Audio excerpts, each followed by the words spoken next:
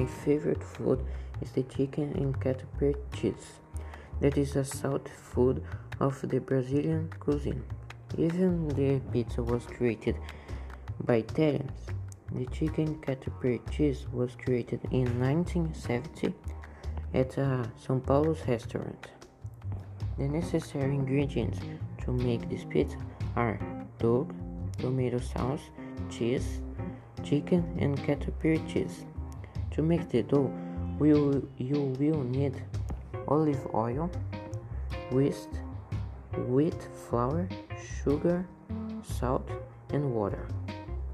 To prepare, you have to mix all the dough ingredients. Then you open the dough, put the tomato sauce, cheese, chicken, and the catupiry cheese. After this, you bake it for 30 minutes and it's done. As you can see, it's easy to prepare. I never done it, but I wanna try one day.